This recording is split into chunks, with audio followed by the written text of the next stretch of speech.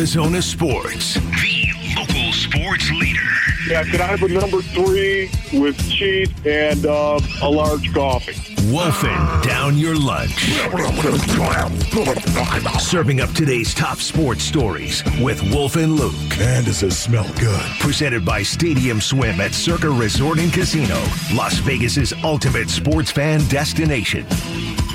All right, it is noon on a Wednesday. It is time for Wolfin Down Your Lunch. Aaron Maloney's here, as always, Aaron. So the NFL Combine rolls on in Indianapolis this week, and yesterday we heard from Cardinals GM Monty Ossenfort and Cardinals head coach Jonathan Gannon.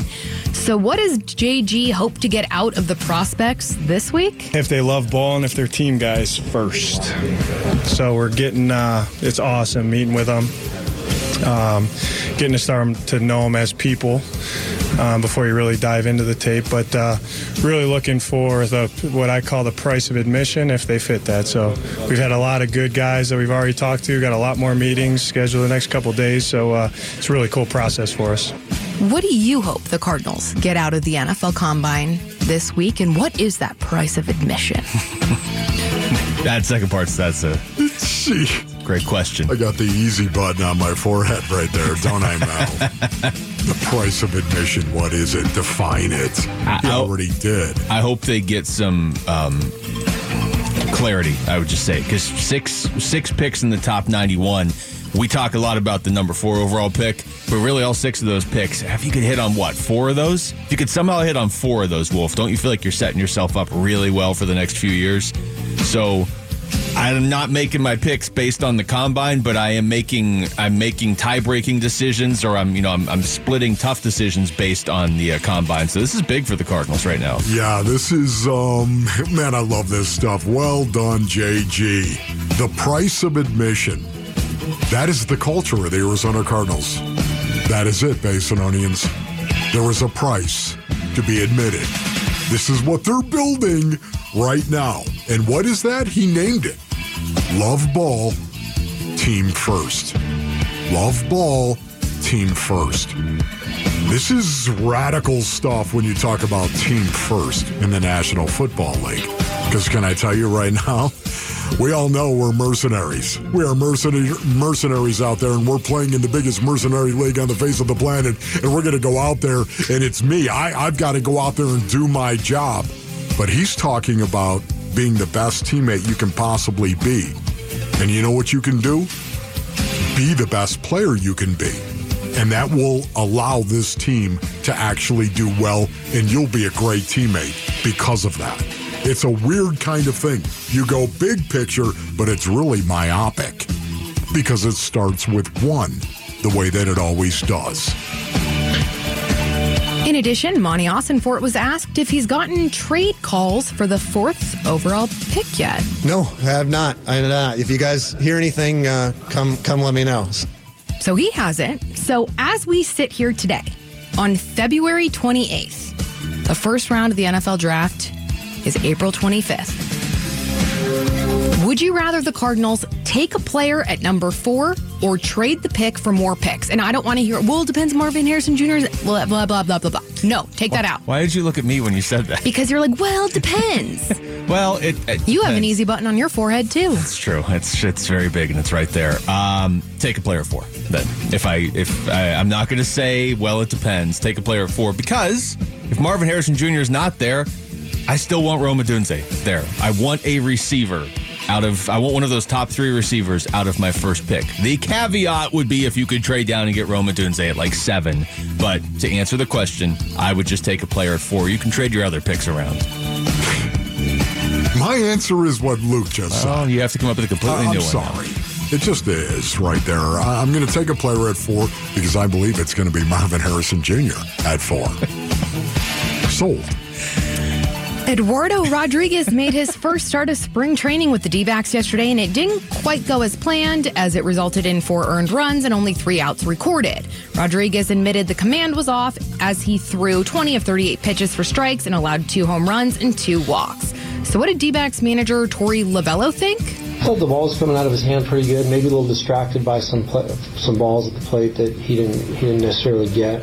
It's part of the game, and I think we got to find a way to overcome that. But just an up mistake where the ball carried out of the ballpark for a 3-run home run, and just maybe a little fastball dominant, trying to find that location. But first outing, I'm fine with what he did. We just want to get that pitch count up and let it keep climbing.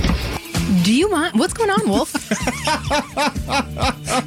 Mel, ask the question. Ask the question, Mel. She did. What's going on?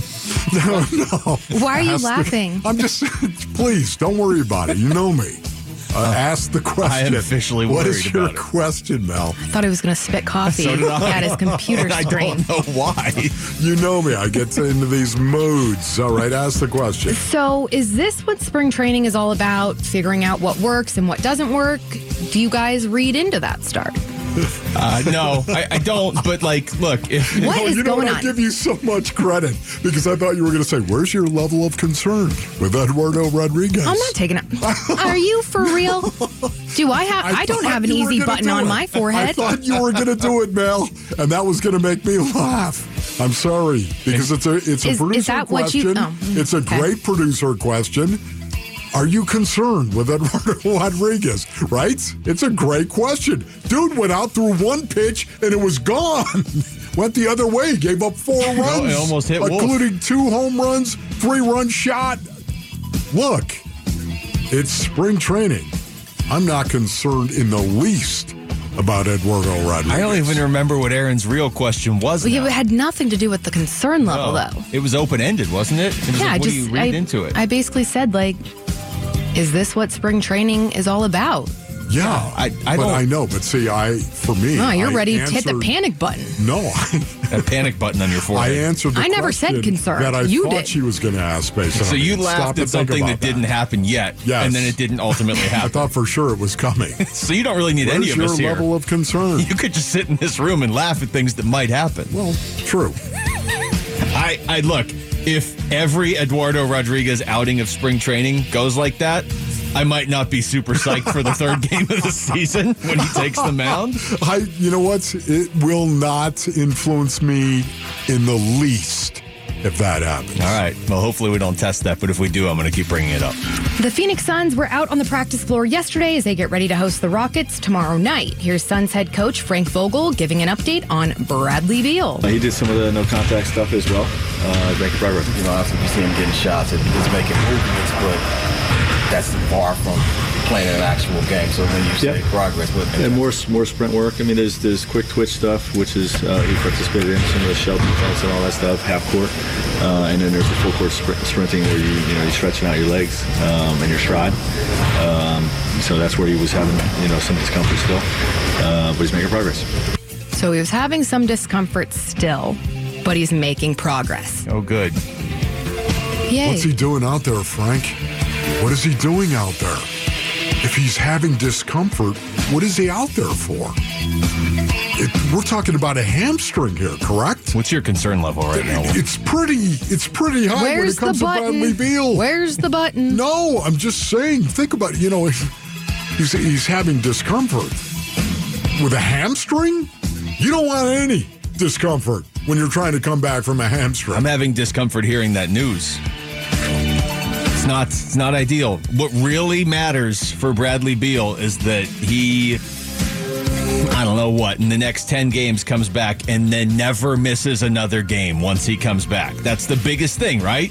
He comes back, let's say, on Saturday against Houston, plays 5 games and then misses 5 more or whatever. Yeah. The biggest thing is that when he comes back, he never misses another game this season, whatever that is. This is the one thing that I thought probably happened. He probably retweaked that hamstring. Remember when Frank was talking about it the All-Star break, coming out of the All-Star break, saying, he expected him to go, right? For the Dallas game. Yes. They didn't say probable, but there was hope that he might play against Dallas, and that was now basically a week ago. Man. All right, that was Wolfin Down Your Lunch.